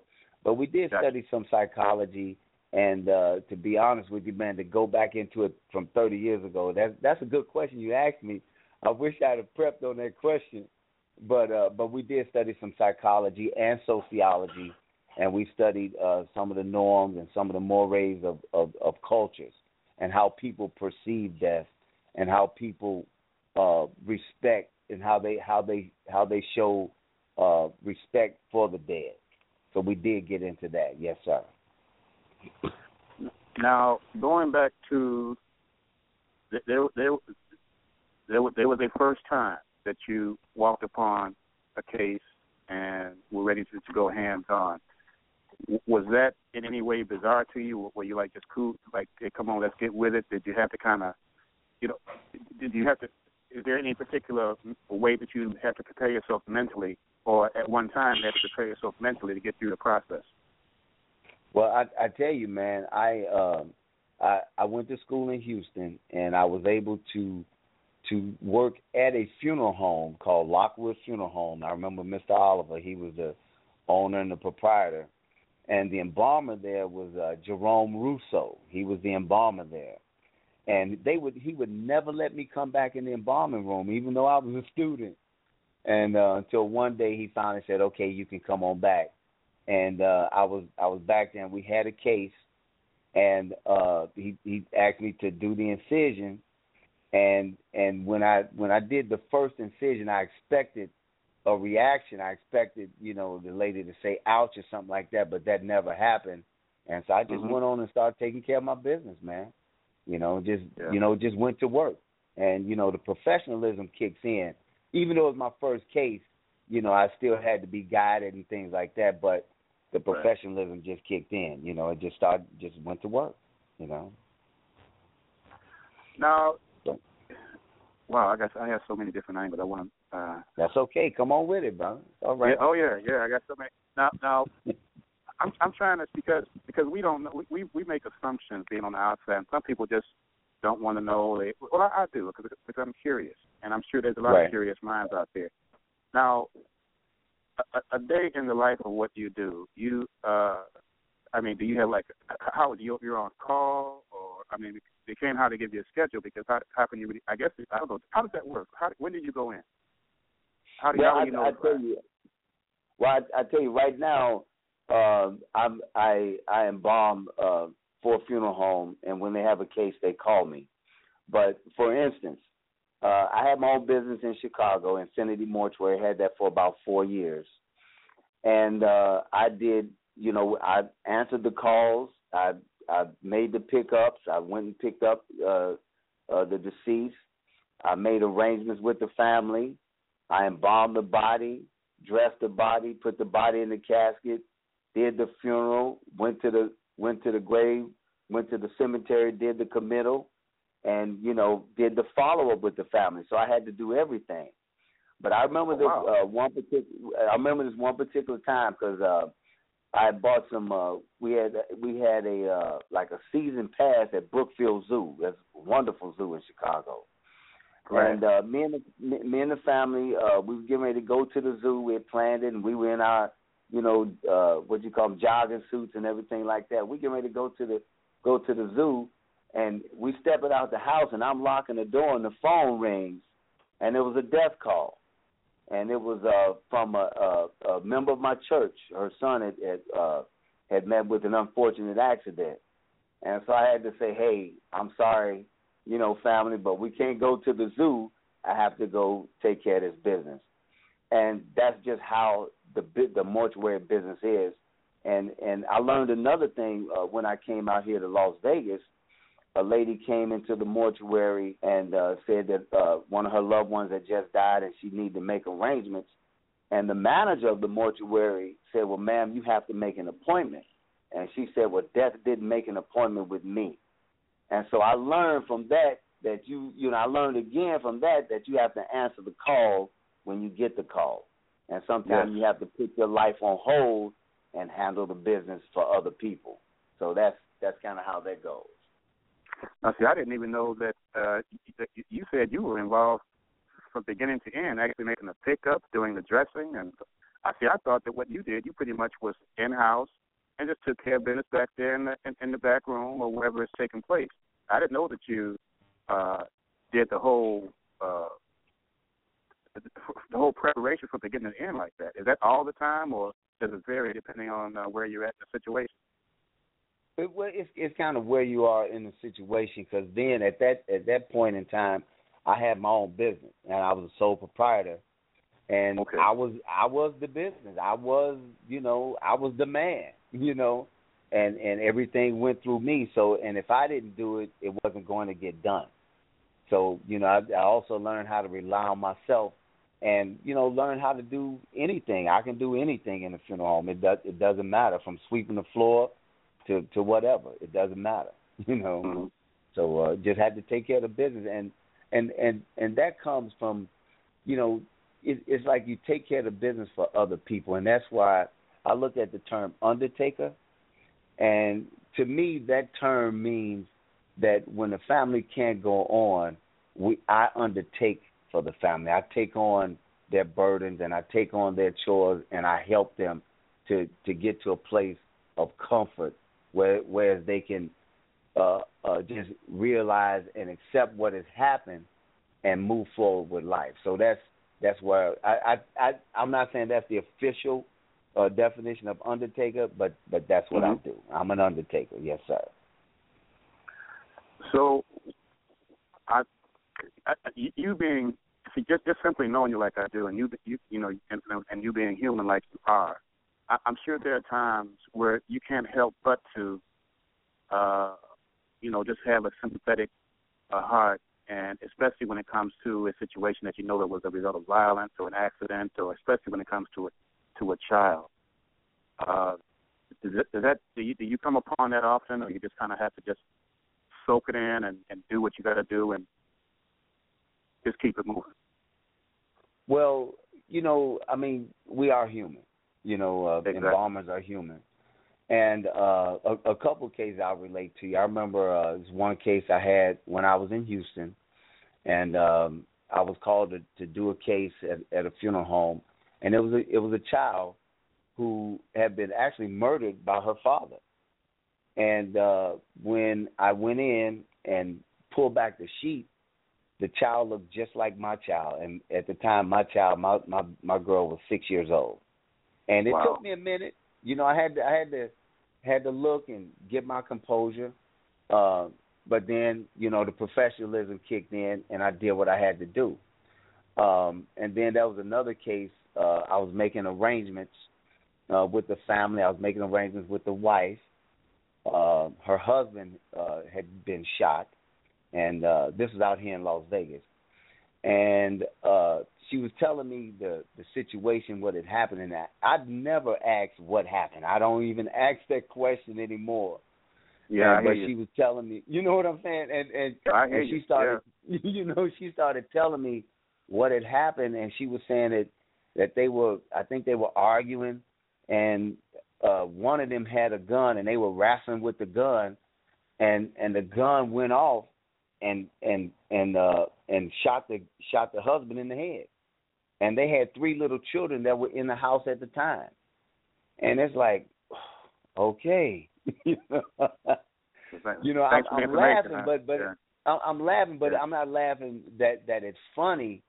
But sometimes it gets to be so much to the point where you want to talk about it with somebody, but that's not the type of conversation that you bring home to your woman or to your family, because they can't really relate to that.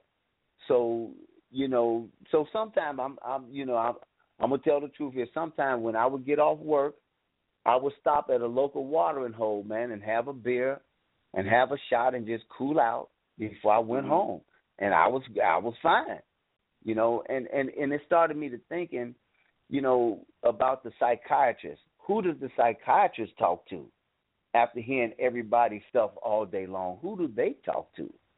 So, but it just gets to a point where you gotta, kind of have yourself under control and don't get strung out on drugs or alcohol or some illicit kind of thing. But know that it's a profession, and that's part of the profession. That's part of the job. And, like you say, you just got to keep it moving after that. You got to keep it moving, man. And one of my... No, go ahead. I'm sorry. No, you go right ahead. I was just saying one of my greatest releases from all of the, because it's like, embalmers, man, we see man's inhumanity towards man. And exactly. for me, one of my releases is comedy. I like the Three Stooges, man. I like, comedy. I like, nowadays it's Kevin Hart. And and I like keeping it light. I try not to be one of those that's sad and all not drugged down, but all sad and dragging the ground and stuff like that. I try to have an upbeat personality. And I think that exactly. Thank you. And so that keeps me balanced a little bit. And but that's the way it is, my brother. Now, is there a? And I'm sure in your years you've encountered many of people who actually got into the field, doing the job, making the money, and it came to a point. You know what? I just can't do it. Have you known of that case often with individuals who just didn't realize the extent of what that particular profession was going to be? I think people when they choose this and they get in it, most people, if they're making money, most people stay in it. Well, but I'll say this conversely, if this field is a passion, and I learned that a passion is something that you would do even if you couldn't get paid. And for the first 10 years of my funeral service career, I wasn't making any money, but it was my passion, and I stayed in it because I love doing what I do.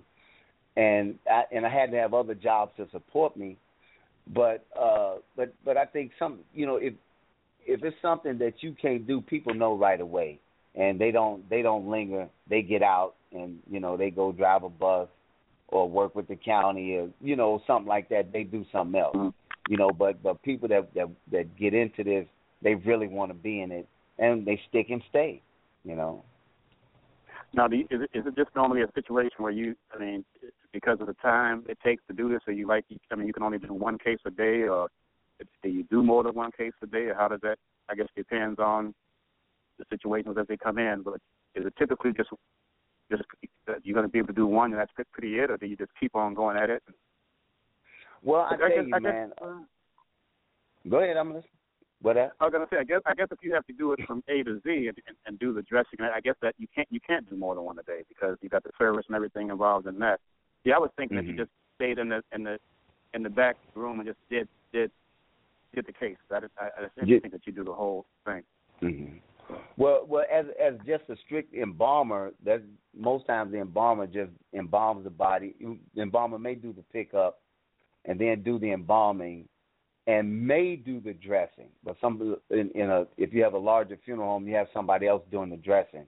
So it's compartmentalized. It's departmentalized like that, where you have somebody doing the embalmers do the pickup and the embalming. Somebody else does the dressing and the cosmetic and placing the person in the casket.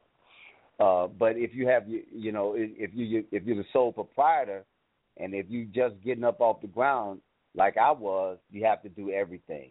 And when I had my own business, I was just doing maybe 1 or 2 cases a day. It didn't really get too heavy. But as an embalmer, as a strict embalmer, and I did that in Chicago before I started my business. It was a pretty large funeral home. I won't say the name, but very good people there. And there I was doing about 3 cases a day, and that was like 6 days a week. And I just kind of limited myself on how many I would do and not stress myself out. But sometimes we did get overwhelmed, and the most cases I've ever done in one day was like about 12. But we were really stressed, and it was a lot going on at that particular time. But sometimes you just have to take a break, man, and say, hey, I'm not doing anything today. I'm just not, And this goes back to what I was saying in the beginning, that we read the paper, we see, okay, we'll see that, okay, over the weekend we had we don't talk about Chicago. We can go 12, 20 shootings, 12. Mm-hmm. I mean, and you being in the business, I mean, you're actually seeing, you see the end result of this. Mm-hmm. You see puncture wounds, and you see the results. You see the accident victims, and that's why we really want to get you on to talk about the psychological perspective and the psychological side of the thing. And you answered a few things in saying what you do for relaxation as far as the comedy. You have to find you some type of balance instead of just coming home from that and having a drink and getting buttered, and then falling into start thinking of these things in from a depressive perspective. And instead you find comedy as a balance to that. And that's interesting. That's cool. Well, I will speak on because I tell you some of the heaviest cases that I've had were in Chicago, and back in the 90s. I think I got back in Chicago from 93 to 99, and that was a real bad period, man. I mean, it was just so many murders going on then, and it was just so ridiculous. And I mean, and I was embalming, youngsters like 16, 17, and it was just so numerous. And about 3 cases really stand out. There was one case, this one young kid was shot about 17 times. There was another kid that was shot about 18 times. And then there was another kid that was shot 8 times in the head. And I started thinking, I'm like, man, what is the killer thinking about when you shooting somebody 18 times or you shooting them 8 times in the head? What are they thinking about? What do these people look like that's doing this killing? And it just boggled my mind, and it bothered me to the point that our young people don't even know who they are. I met this rapper. He did a song, and it was a tight song, man. And it was a song about the little warfare in the community, and it all came to a head when one guy shot and killed another guy. But then after he killed him, he found out that was his brother. Oh. And it's the thing that we doing all of this stuff in the community, and a lot of it is to no good. I mean, I would just think, man, what in the hell are we doing? We just killing each other, shooting each other down like nothing. It just didn't make sense to me, bro. And and that bothered me. And I was always cautious, because Chicago has been a murder capital since the 20s. But when it comes to our neighborhood, to me, that's serious. And I just did not see, how that could really fit into all the things that our people have suffered and died for. We shooting each other down like dogs. That's sad to me. Yeah, I can imagine. And like we talked at the picnic, and I said, and I'm definitely going to intending to come to Vegas because I want to go through a day with you. I'm gonna hang with you for a day, and I'm serious. And probably before the year is out, we'll work it out, and I'm gonna come out there, and then and I just want to experience a day in the life from your perspective. Mm-hmm. You're more than welcome, brother. More than welcome. I will. I'll come back and I'll share it. I'll share it with the audience and discuss it, and because I'm sure it's going to give me a whole different point of view, perspective, some getting used to, and so forth. But it's something that I'm committed to do. I'm going to do it, no doubt about it. Yeah, this kind of profession. I mean, it's not something that somebody wakes up one day and says, "Oh yeah, I want to be a mortician." Nah, it don't happen like that. You got to really want to do it. It's not something, I think I want to, drive a cab or something like, that you can, but this is something totally different, man. It's, and I tell you, man, it's just, and I remember, embalming people that I know. And really? That's kind of tough. Yeah, that's kind of tough, man. That was a guy who was an organist at the funeral home that I worked at in Chicago, and he passed away. And I just seen that brother a couple of days earlier, and it's like, come on, man. But that's how it is, man. Even the mortician is going to need a mortician one day, so that's just part of life, Brother Keith. Now, I know you have a daughter that you said doctor in Baltimore. Any of your other kids in the profession? No, my son, he teaches school. He teaches at UIC. He's a professor over there. Dr. Really? Jeremiah. Okay. Yeah. All right. And my other daughter's there in Chicago, and then my son, my other son, he's an attorney up in Detroit. So they all doing well, man. And I always wanted them to be morticians, but their mom, who was my wife, she would say, I don't want my kids wearing black shoes. But we were like 18, 19 years old then, talking that. So, we really didn't know much. But that was my thought even at that time, man. That's what I wanted to do, And it just came to fruition, brother. It just came to fruition for me. Yeah, I had thought about it at one time, and I said, well, the problem I had was, and if every situation came via natural causes, oh yeah, I got this.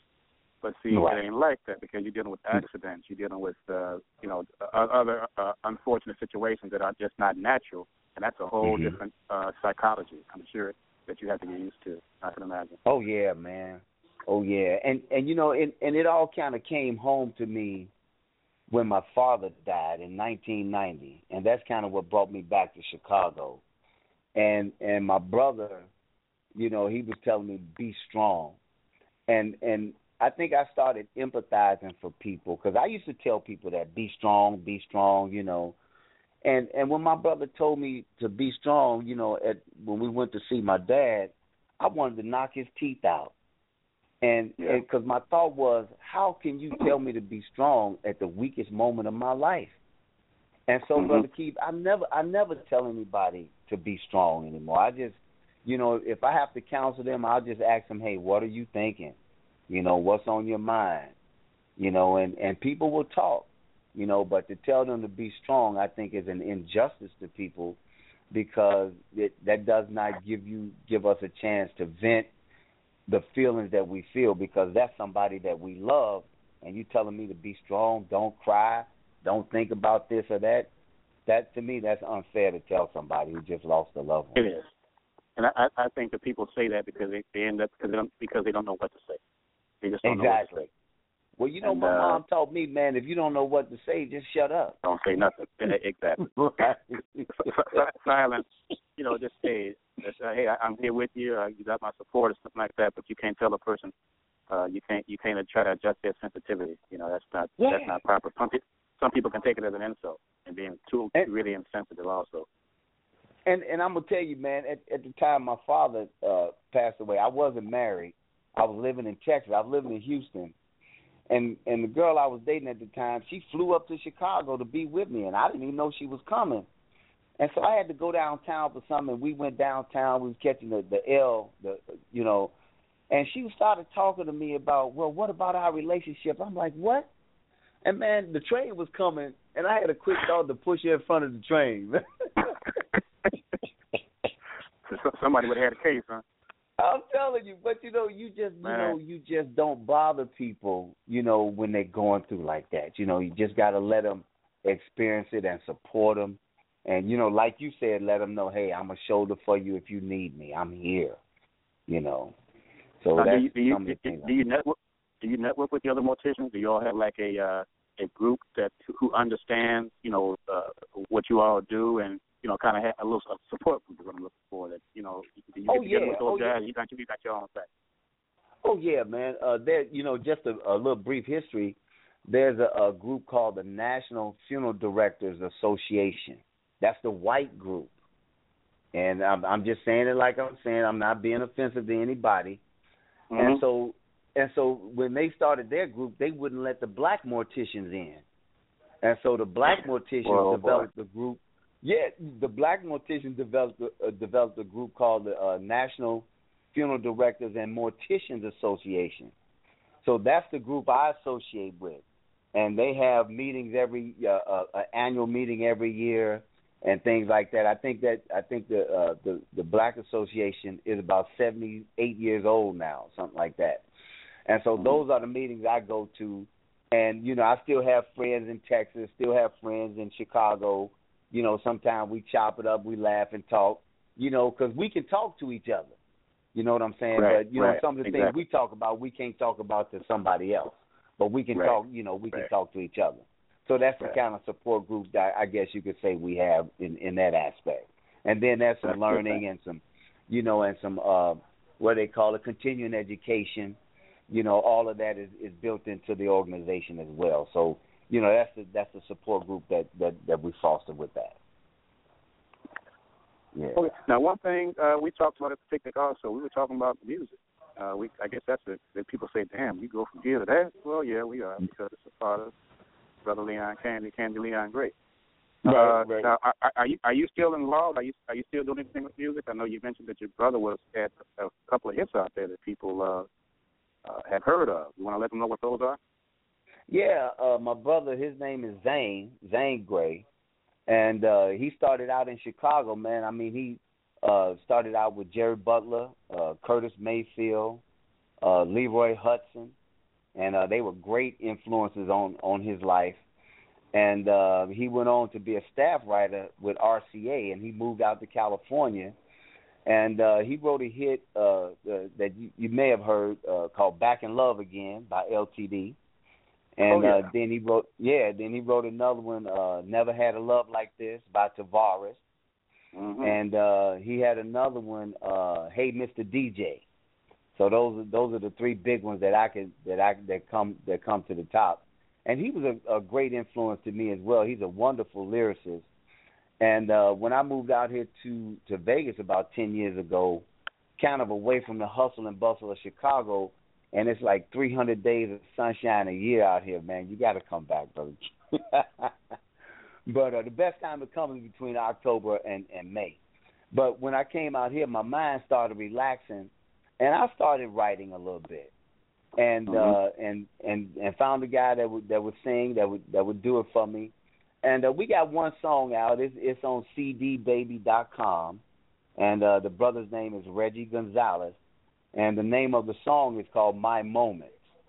And my brother Zane wrote the hook on that song, and and so that, and when I first told him about it, I sent it to him. He said, "Yeah, man, I'll listen to it. Go on and send it to me." And then a couple of days later, he called me. He said, "Hey, man, that's a hell of a song you got there." And so we started working with it, like that. So I've written about 200 songs, but I'm still working with it, man. It's a slow business, and being on my daily grind. Go ahead, brother. No, where can we go to? How can I hear this song, brother? Is it YouTube? What's that website again? Where can I put it up? And maybe I can play it. Let the people hear it. It's on cdbaby.com. CD Baby? The name, right, cdbaby.com. Okay. And the name of the song is called "My Moments." Okay. Okay. And the singer is Reggie Gonzalez. He's the artist. Okay. Yeah. Got it. Yeah. Okay. My Moments, on cdbaby.com. And, it's like 99 cents, if you want to buy it. I hope everybody listening buys it.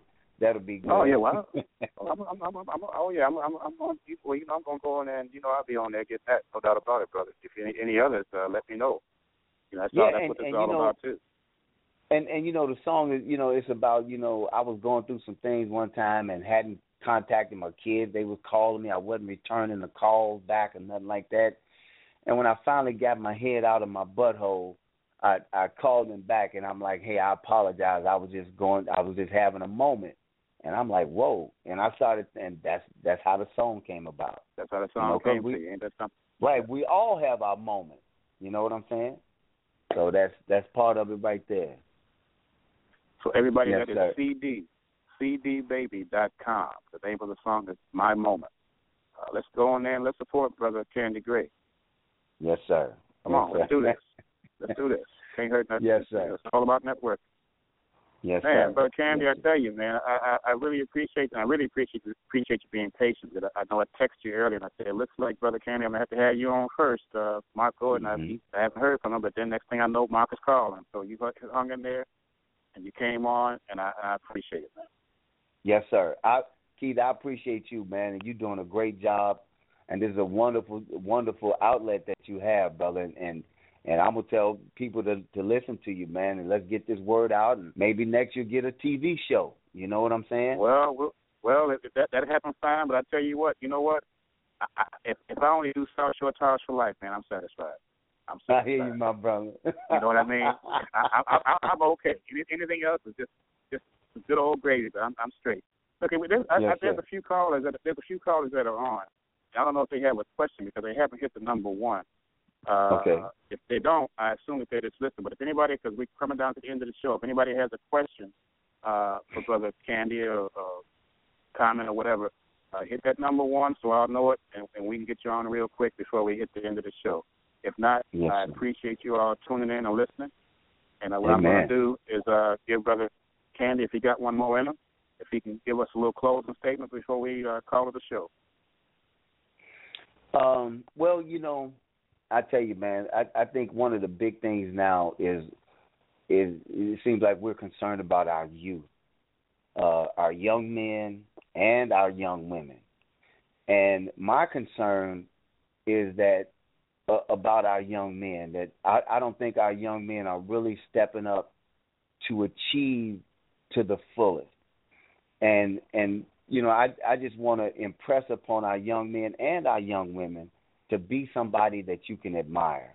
And you may not be as smart as the next person, may not be as big or strong as the next person, but don't ever let anybody outwork you.